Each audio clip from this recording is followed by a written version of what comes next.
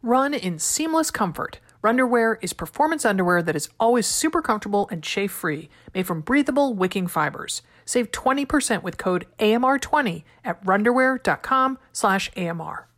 Bombas makes socks that are comfortable and look great, with a wide variety of options. And for every pair of socks you purchase, Bombas donates a pair to someone in need. Go to bombas.com/AMR to get 20% off your first purchase. Dipsea is an audio app full of short, sexy stories. If you're looking to heat things up, there's a story waiting for you. Get an extended 30-day free trial when you go to dipseastories.com/AMR.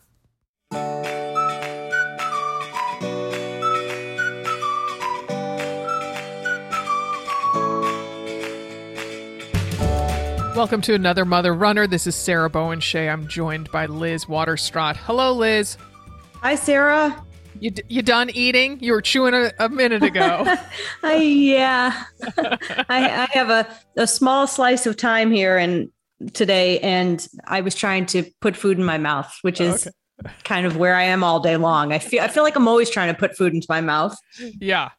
Well, if you stick to the 3 meals and at least 2 snacks, that's a lot of time eating. It is. Yeah.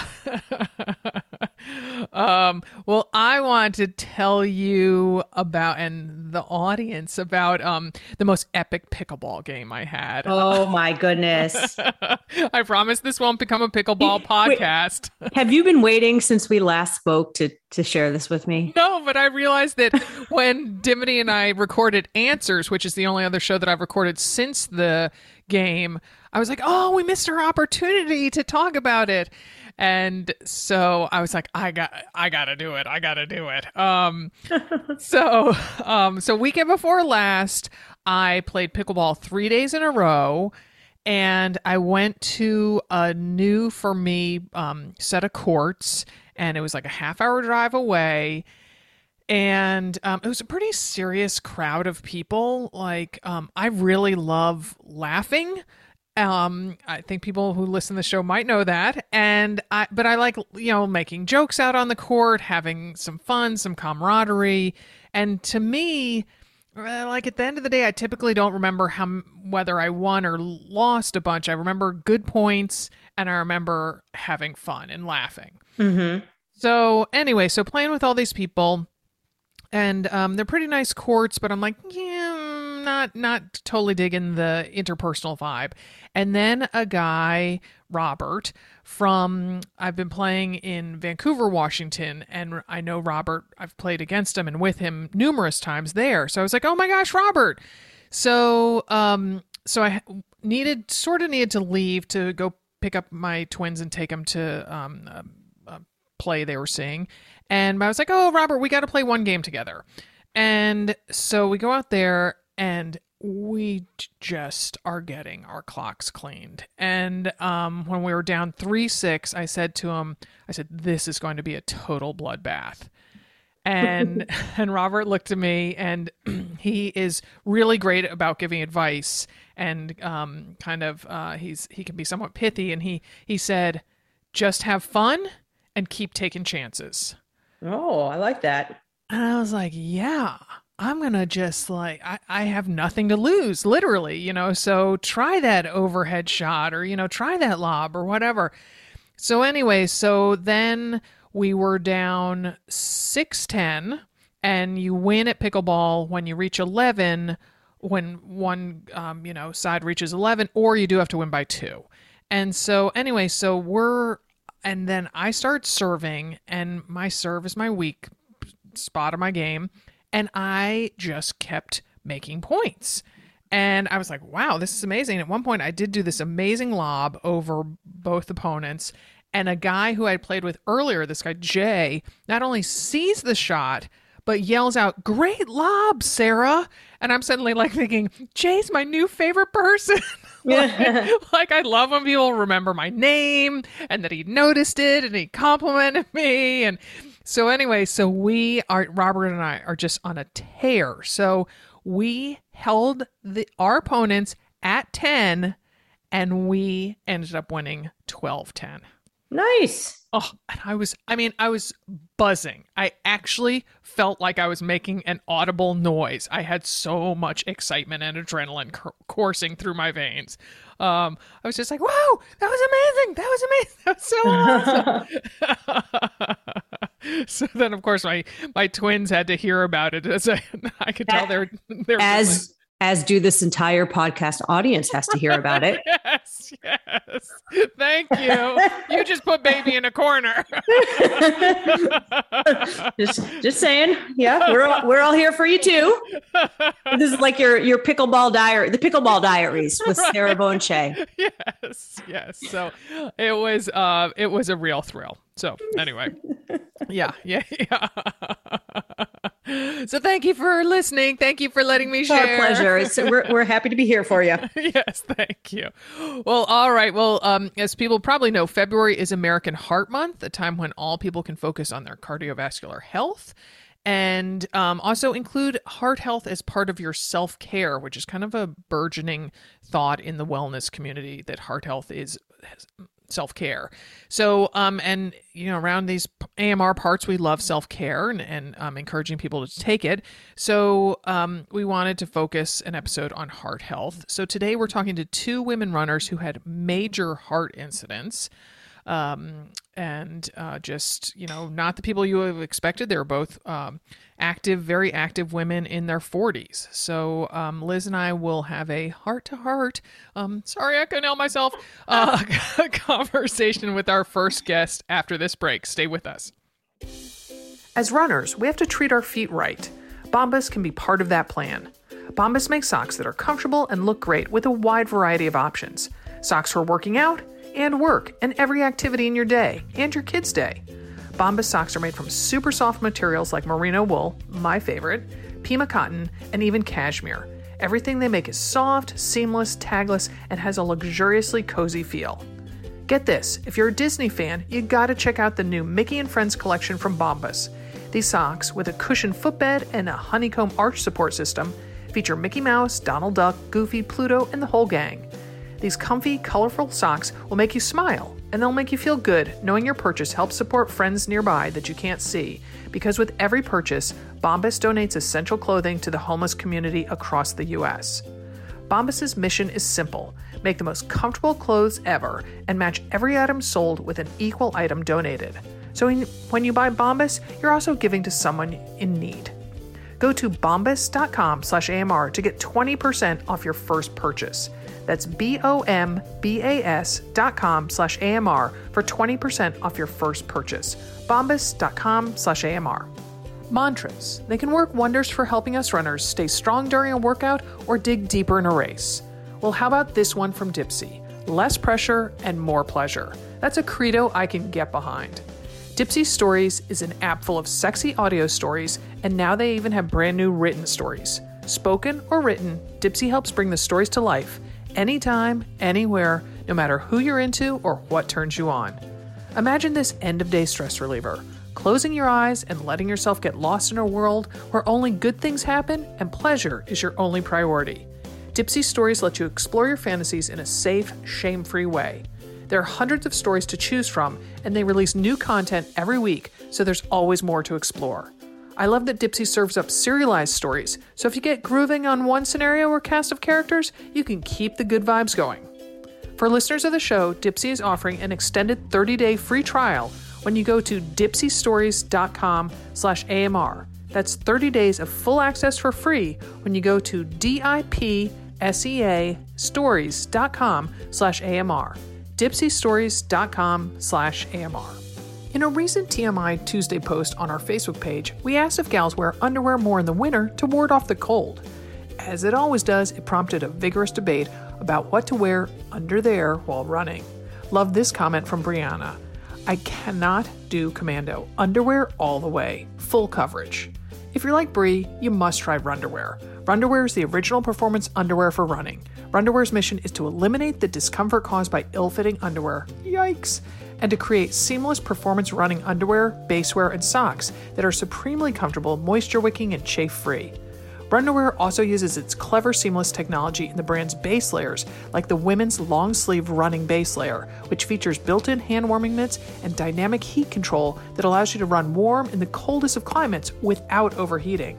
I just ordered one for running and, you guessed it, playing pickleball. Word on the street is the top is a big hit with CrossFitters to throw on pre- and post-WOD.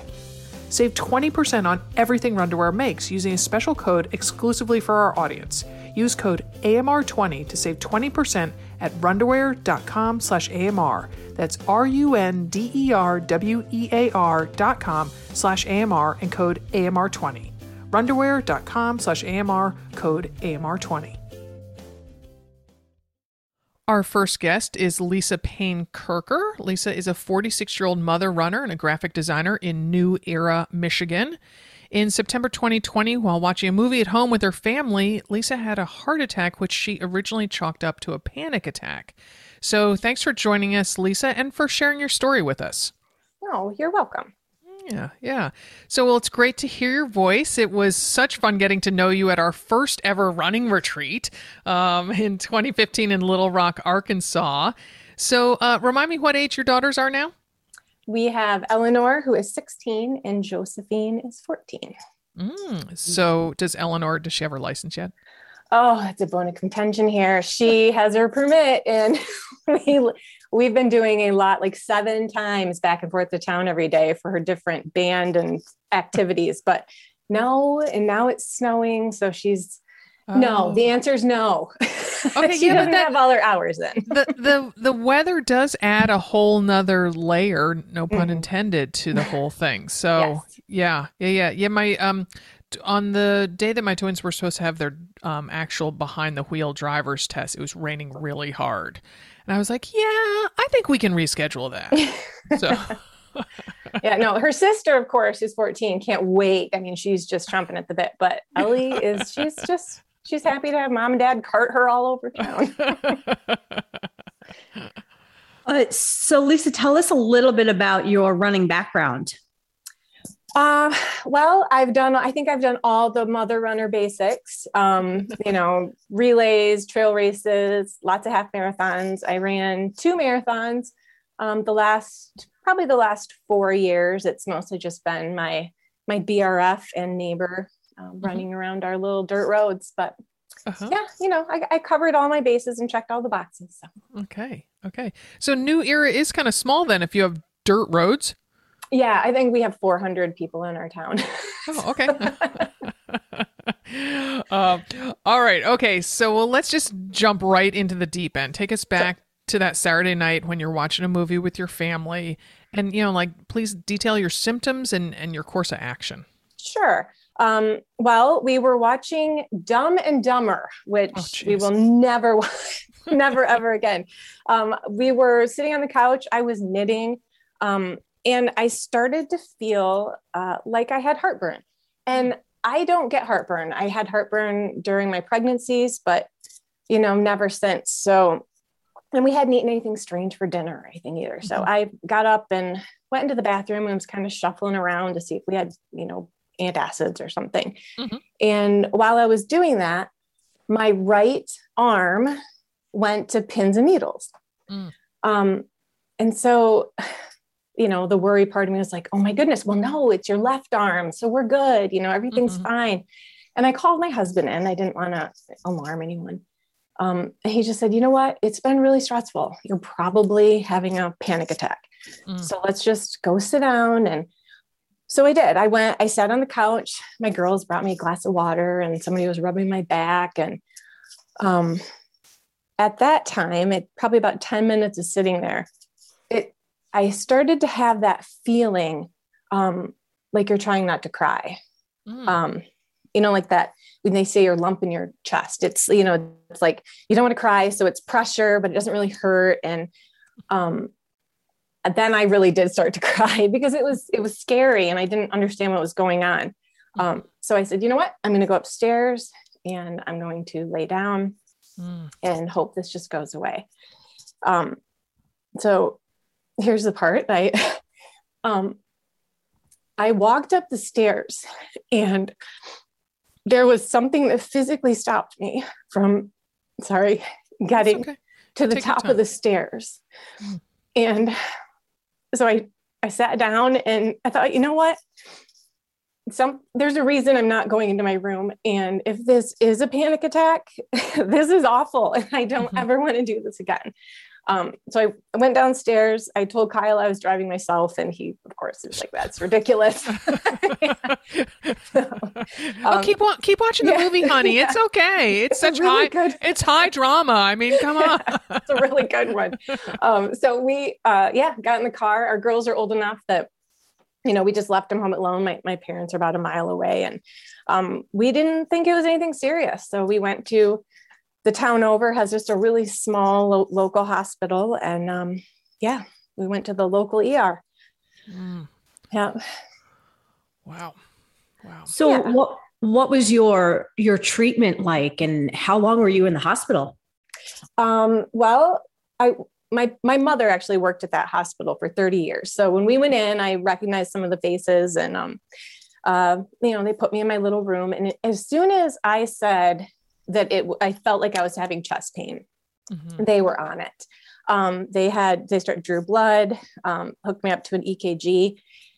And within 10 or 15 minutes, the ER doctor came in and told us I had heart damage and that I was having a cardiac event. Wow. Yeah. And thank goodness they recognized that right away. At that time, he said, I've already spoken to the cardiologist in Muskegon, which is a town about 30 miles away. They got me hooked up, put me in an ambulance, and sent me on my way to that other hospital. Once we got there, we went to a separate entrance, and then the ER or the front, and there was an entire team waiting for me there. Oh my goodness. They took me what's called the cath lab. And I remember the cardiologist, it was like a scene from ER or something, he's looking up and he's talking to me, and people are putting things in me and doing this and that. And I don't even know what they were putting on me, but I do remember at one point, this younger man pulling my pants off. And I was apologizing because I was wearing, it's Saturday night, we were watching a movie. I was wearing camo sweatpants. And I remember saying, I'm so sorry. I would never go out in public like this. But anyway, they ended up putting 2 stents in my right coronary artery. And I was in ICU for 3 days. And then I got to go home and hug my kids. Wow. Yeah. And because it was during COVID, were the girls not able to visit you? Oh yeah, no one was. And my mom was an ER nurse for 30 years. And I guess she went to the hospital and they, no, sorry, ma'am. Wow. You're not coming in. Yeah. So no, just Kyle, he was there with me, and I, thank goodness for FaceTime and phones, and so I could talk to my brothers and my family. So. Yeah. All right. Well, Lisa, the nurses at the hospital deemed you, quote, a special unicorn, saying they don't get too many marathon running, salad eating women your age with heart attacks. Yet it's, from what you told me, the more research you did, the more you realized that isn't necessarily the case. No, not at all. What I had was a SCAD heart attack, SCAD. It stands for spontaneous coronary artery dissection. And it's not a heart attack that's caused by any of the normal factors. I have low blood pressure. I don't have high cholesterol, no plaque buildup or anything. And unlike a regular heart attack, I guess, it's caused by a tear in your artery. And as my husband describes it, he'd say, well, imagine a garden hose, and you have the middle gray part and you have the outside green part. Well, it's like that gray part got a tear in it. And so the blood left that and then caused all that pressure and buildup between the 2 layers of the hose. And they, from what I've read, SCAD accounts for about 30 to 40% of all heart attacks in group of women our age, which is otherwise healthy women from like 35 to 50. And until a few years ago, it was not even diagnosed. Wow. Wow. Yeah. So, like so many of us during the pandemic, I'm sure you were under more stress than usual when your incident happened. And did you get a sense from healthcare professionals how much stress may have added to the situation? You know, let's say if you were retired and laying on the beach and kid free, would you still have been at the same risk? That makes me laugh. Okay. Yes, the cardiologist I am with, he said in his 40 years he's seen 2 of these, and it's from what they have started to find, it's caused by sometimes it's a trauma, like you gave birth or you were in a car accident, or and nothing like that happened to me. Yeah. However, if we all think back to September of 2020, I had, both of our girls were starting online school, and they are A students, but they were both struggling like so many kids were. And I work from home. So, just like the rest of us, I'm trying to work a full-time job while my kids are constantly asking questions. At the beginning of that month, Kyle and I decided to start a huge house remodel project. So on any day, there were 5 to 10 employees milling around my house, banging on things and tearing out windows and all of that. And every night we were stacking firewood after dinner. So I was so stressed at that point. And something I remember is that Friday before, I would say, having a discussion with my 16-year-old, 15 at the time, but it wasn't, we were arguing about school. And I remember saying, I feel like I'm breaking in half. And, I kind of did. So yeah, there isn't a lot of research on SCAD, but extreme emotional or physical stress is a factor. So on a brighter note, I love that you threw a special party for yourself, the Day I Didn't Die party. Yeah, you have to tell us more about that. Well, I'm not generally a party thrower at all, but it felt like a second birthday last year. And I wanted to acknowledge it. I mean, for myself mostly, but I have 3 brothers and they're all married with lots of kids. So we had all of them over, my parents, some aunts and uncles, and my BWF, sorry. And we just had a cookout and we're in the backyard, and really it was just a perfect way to remind me that, I'm still alive. Yeah. What was your recovery like and your return to running? Well, we will use the term running very loosely. For recovery right after, I spent 12 weeks attending cardiac rehab 3 days a week. And it was just me and kind of a bunch of grandparents, and lots of questions as to why I was there. One day they finally had me running on the treadmill, and they had worked me up to, running sprints, and I'm hooked up to heart monitors and stuff the entire time, so they can just see how my heart is reacting to the stress. And there was an incident with a rather grouchy woman who yelled at me for showing off. And I've never been accused of being fast in my life. So, but other than that, let's see. My cardiologist wants me to keep my heart. I can't go over 140 to 150 for prolonged periods of time.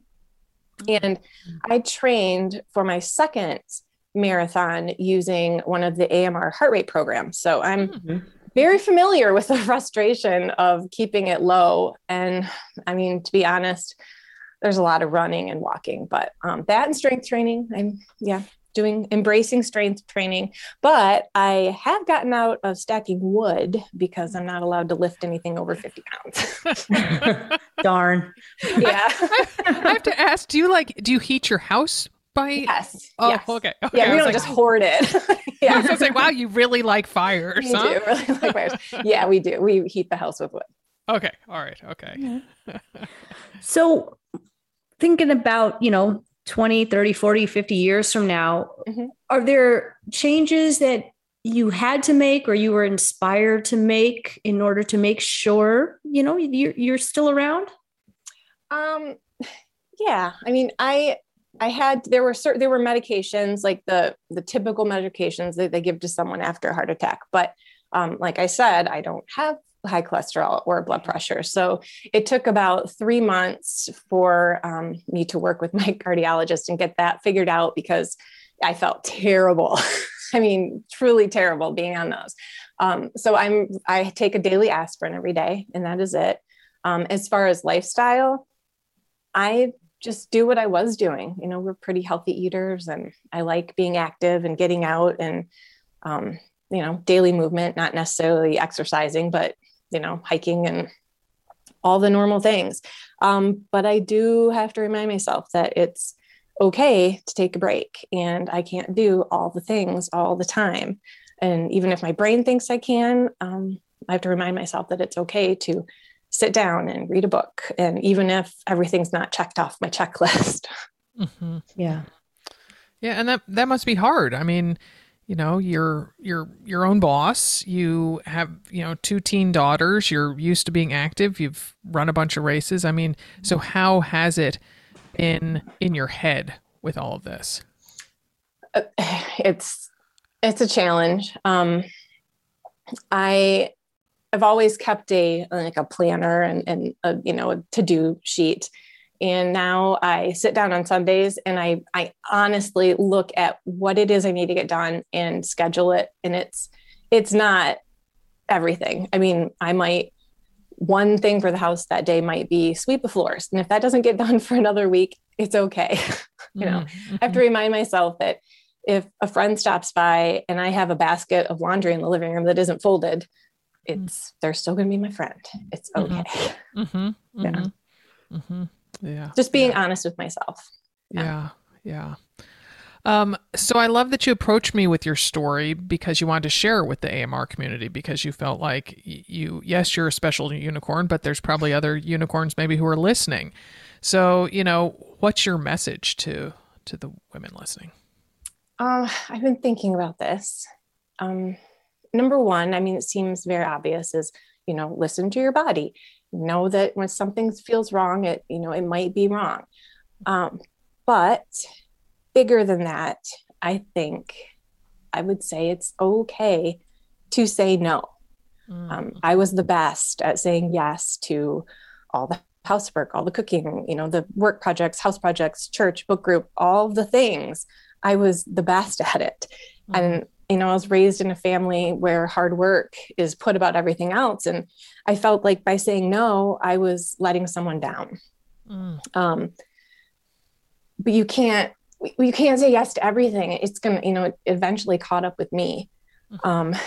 So, I mean, little things like post heart attack, things that changed where I don't leave from work. I don't leave early, cut my day short to go pick my kids up after school because it's an hour bus ride home. They ride the bus.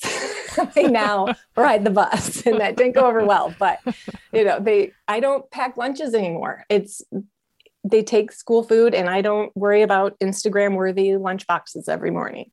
I can't help out with my nieces and nephews as much because, I'm always home. So other people look at that as I'm always home, but I say no. And we as women who want to be seen as capable and, able to handle everything without it breaking our back, it's just give yourself the grace of not going to the concert because you don't want to disappoint your friend who bought these tickets. But if you really feel, I say that because it happened, of course, but and it's okay to say no, and people will understand. And the hardest part is getting ourselves to accept that, I guess. So say no. Say yes. I do say yes to a lot of things. See it there and saying it again already. Well, Lisa, thank you for really opening up and sharing. And I think I really hope people heard what you said about the importance of saying no, because I think we need to do that more often. I agree. So yeah. So take good care, and I hope our paths cross in person again sometime soon. Yes, I would love that. And nice to meet you, Liz. Likewise. Good luck to you. All right. Thanks. Our next guest is Darlene Anita Scott, a poet and creative writer professor in Richmond, Virginia, who at age 41 in 2016 was in heart failure despite training for her 8th marathon at the time. As Darlene will detail, it took doctors a while to pinpoint her true cardiac condition and to find a way to manage it. Thanks for joining us, Darlene, and I'm so pleased to have found you through the magic of the internet.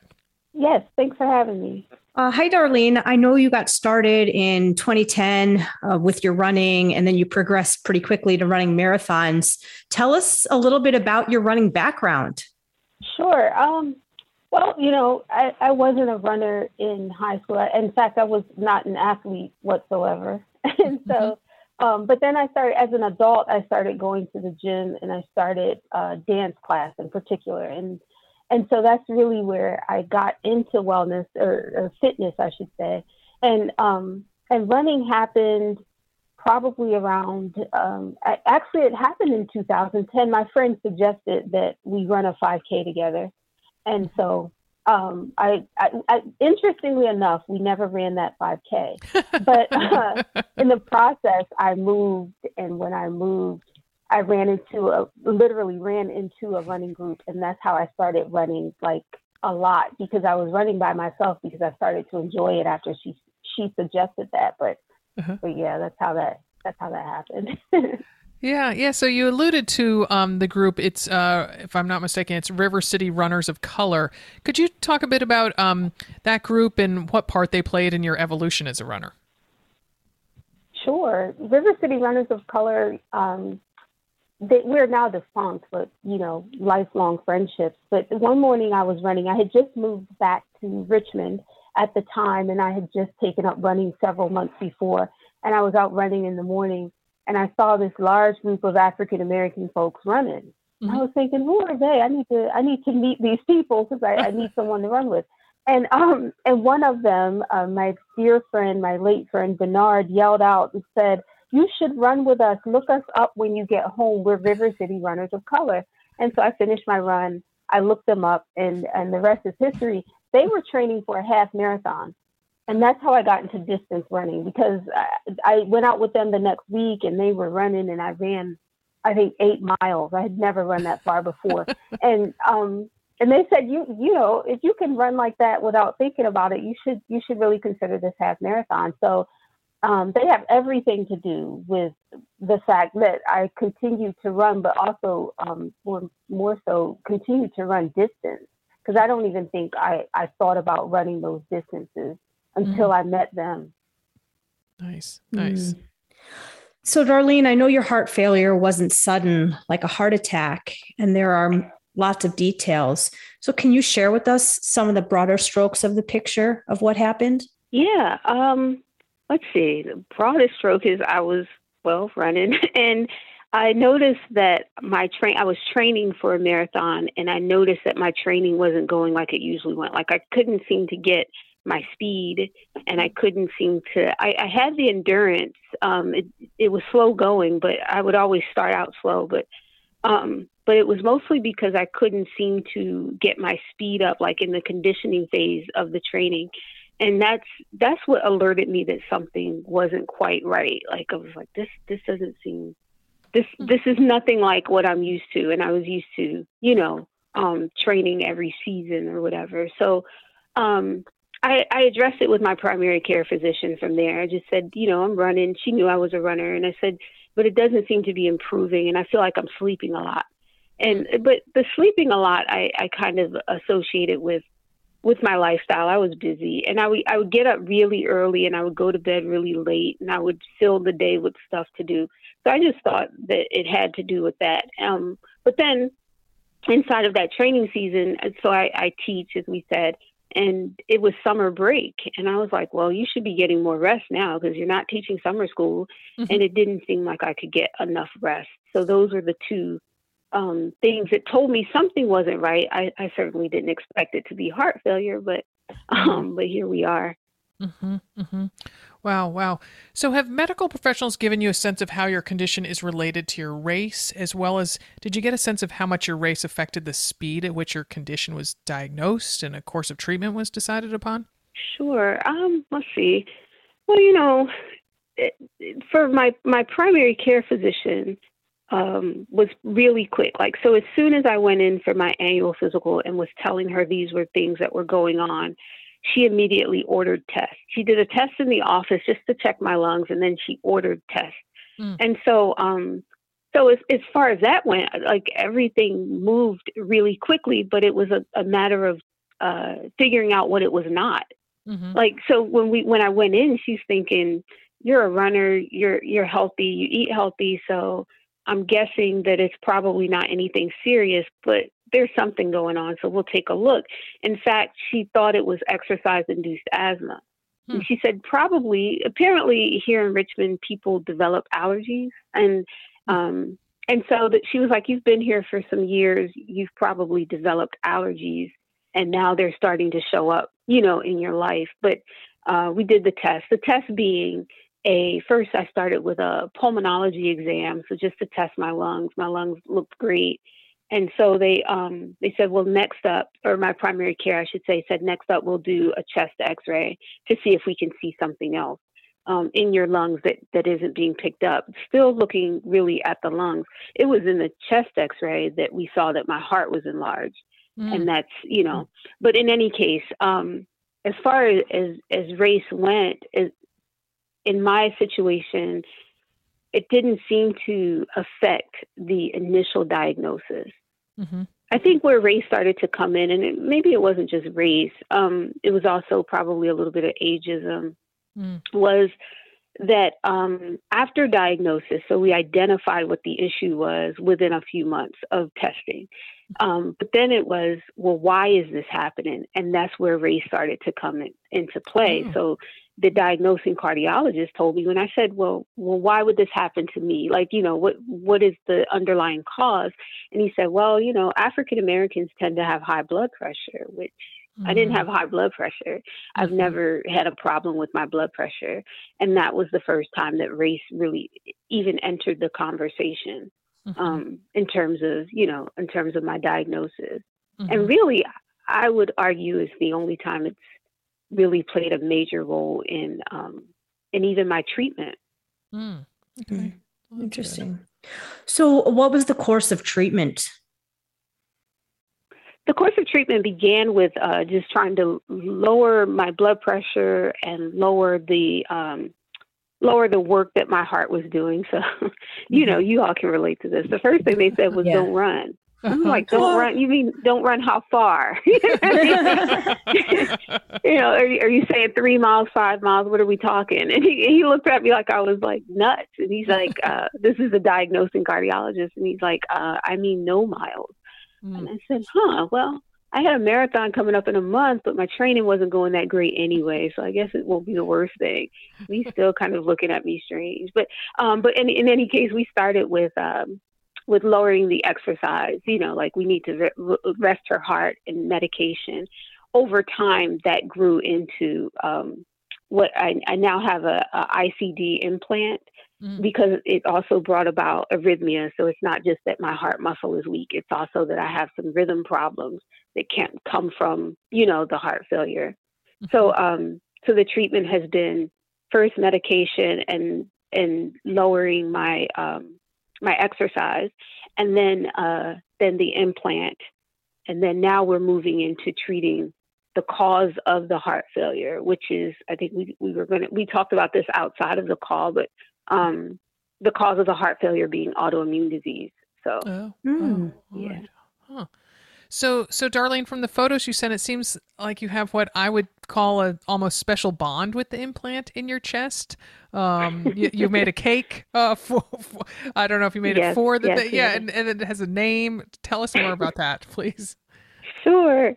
I named my implant Zinzi before wearing Zinzi. So I guess I'm sorry, I forgot this when we were talking about the treatment plan. before I got the implant, I wore what's called a life vest, which is a defibrillator, an external defibrillator, and you wear it. It looks like football pads. It's not attractive, but but I wore that for a time while we tried to figure out what was going on and if we could get my heart back on rhythm without actually implanting it.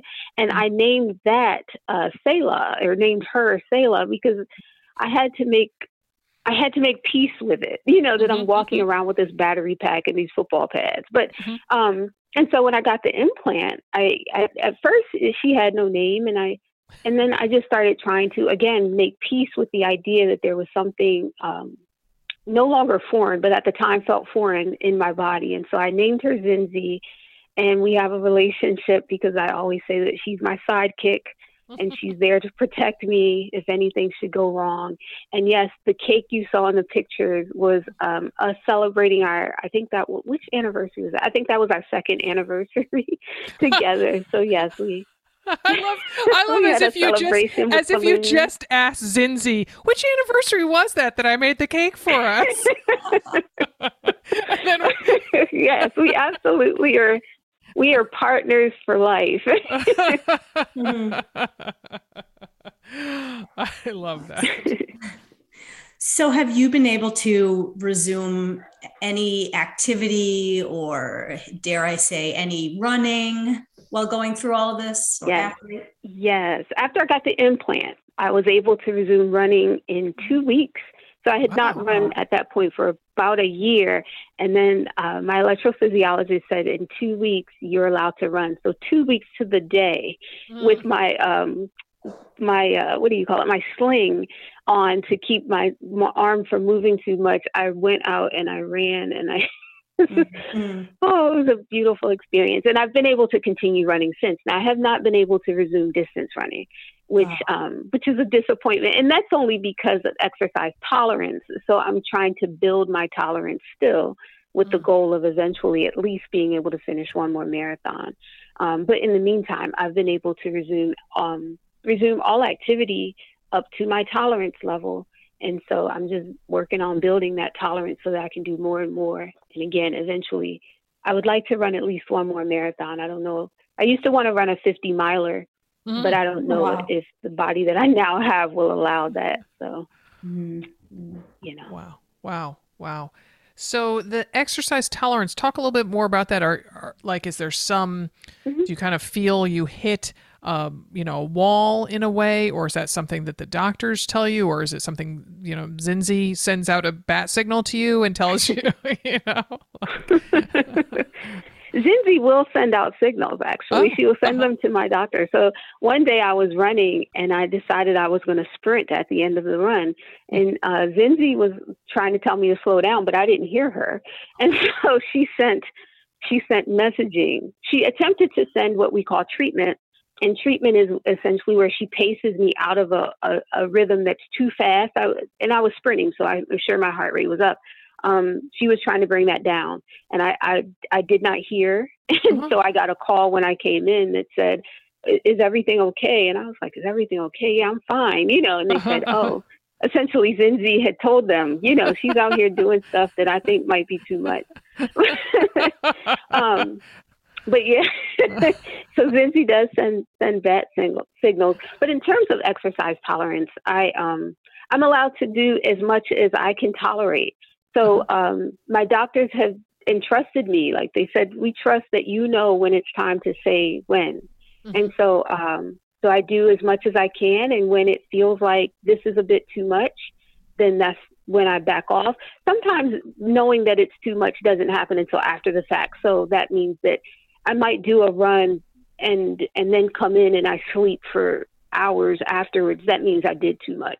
So don't go that far next time, But for the most part, I think because I was conditioned for that kind of running and stuff, I was really aware of my body. And being really aware of my body, I'm still very aware of it. So I don't usually overdo it. Like I don't usually have that problem. And of course we know as runners and triathletes and so forth about progressive training and so forth. So I know like I'm not supposed to go from running 7 miles to 10 miles in a week.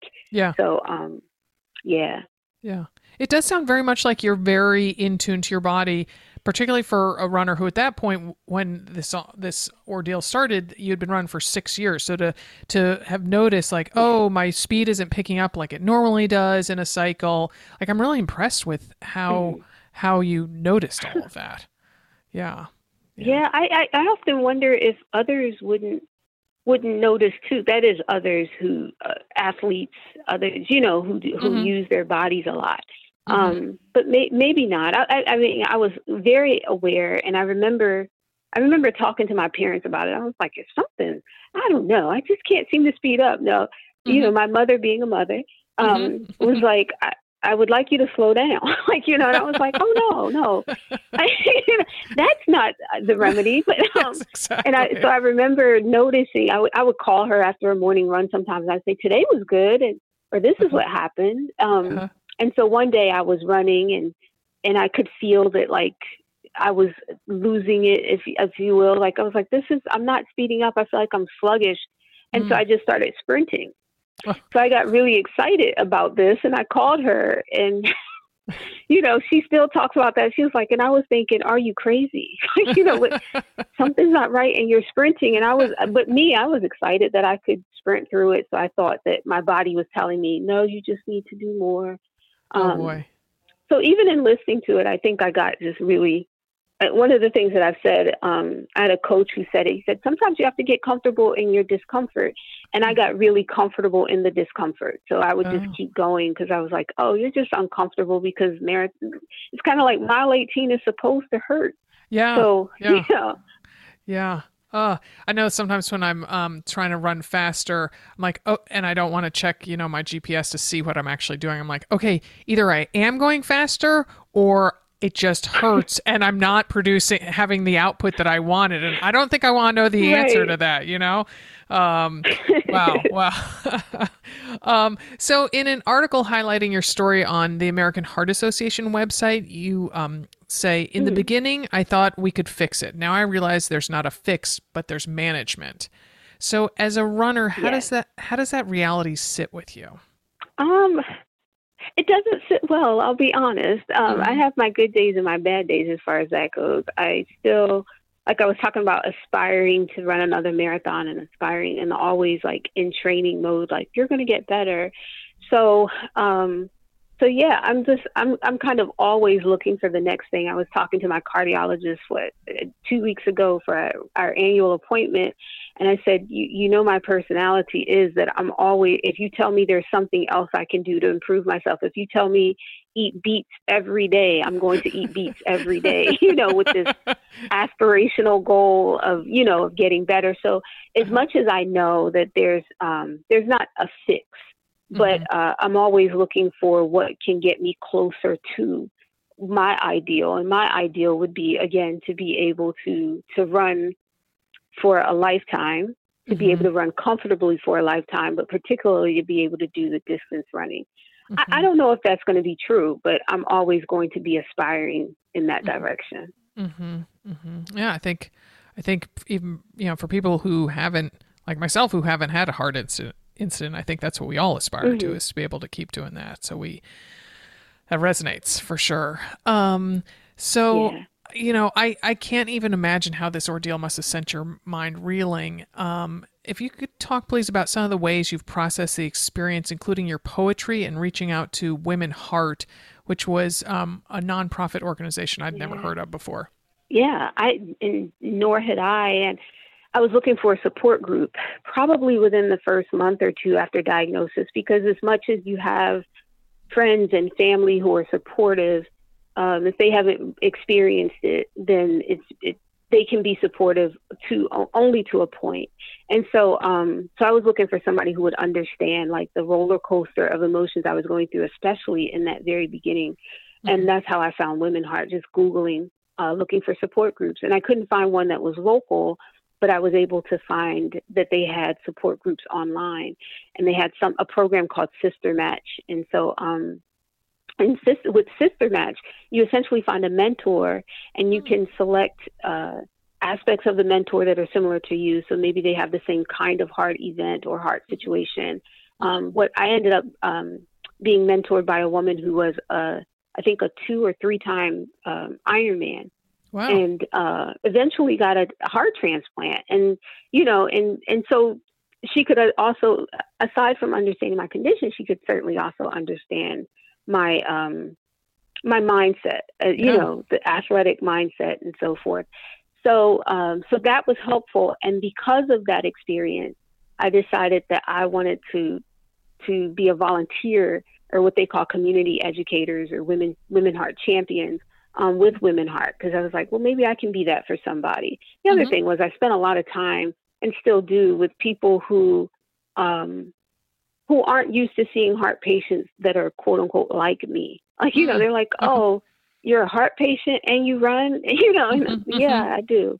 So, so yeah, that was helpful, and I wanted to be that for someone else, and that's how I got involved with Women Heart. So I got involved first as a consumer of their care, and then became a volunteer myself. That was one way that I dealt with this whole situation. And then the other way, because I am an artist, initially I avoided using art for this. Like, I was like, I don't want to bring this into my art, but it's next to impossible. And I had an uncle who suggested that I write things down. He's like, so even if you don't write poems, just make sure that you're journaling and you're following your feelings and so forth. And so I began to do that, just to journal. And then from journaling, I ended up producing a few poems, a little bit of artwork, but the artwork is mostly in pieces. It has never been fully realized. But in any case, it gave me some direction and a way to process. And I'll always be processing. So I'm always still writing around it. I'm always still creating around it, among other things. Because now it's like Zinzi, it's a part of me. Have you ever written a poem for Zinzi or about Zinzi? Have I written a poem about Zinzi? Yeah, I did, but it was more about running, but it was shortly after the implant, and kind of talking about my first run after. And so she makes an appearance. It's not necessarily just about her. Yeah. Yeah. So based on your experience, whether just out and about or through Women Heart, what advice would you give other women runners, especially women of color, about heart health? Sure. Like one of the things we were talking about earlier in this conversation was paying attention to your body, like knowing your body. And that could go for any women, particularly women, I think, because women, we tend to be caregivers for other folks, and we forget to pay attention to ourselves. And I think that's even exacerbated when you're an African American woman. And so really taking time to take care of yourself, but to pay attention to yourself, because it's kind of like me talking about, like, I heard Zinzi, but I ignored her. I didn't know if that's what I was hearing. And so we have to be really mindful of paying attention to ourselves, because we tend to pay attention to everything that's going on around us, for caring for other folks around us. And we forget to listen to our own bodies and pay attention to what our own bodies are doing and telling us. And so many times what they'll do is they'll whisper to us for a long time. And we kind of drown out the whispers with everything else. And then eventually they scream. But when they scream, a lot of times it's even if it's not too late, it's gone so far that they've been forced to yell. And the yelling is harder to calm down than the whispering. Hearing you talk, Darlene, I makes me want to read your poetry, because you had such poetry in that answer, even though you're speaking in full sentences. So thank you. Well, I'm so glad that we connected, and thank you so much for sharing of yourself and your story. Sure. Thanks for having me. This was great. Good. Take care of yourself. Thank you. I will. So I think, folks, you're going to love our plans for Valentine's Day. Speaking of hearts, on Monday, February 14, registration for our latest round of our virtual event series, Love the Run You're With, it opens. This time it's going to be 3 virtual events this spring over the course of a 10-week training program. That's how this is different than just a quote-unquote regular virtual race, that we have a training component to it as well. 10 weeks of all the workouts. There's runs, strength training, and more. There's also a really fun, cute activity tracker. We are so excited about the amazing swag. It's valued at $60, including an incredibly cute tote bag, custom crew socks, a pair of Right Sock running socks, Noon, Goo, shoes, a medal, and more. The training kicks off on February 28th, and we're very pleased it culminates on, appropriately enough, Mother's Day. So registration for this $99 program opens on Valentine's Day. We guarantee you'll love the program. You can find it on our website, anothermotherrunner.com, under the training tab. Our podcast today was produced in Portland, Oregon by Alex Ward from Sounds Like Pictures. Many happy miles.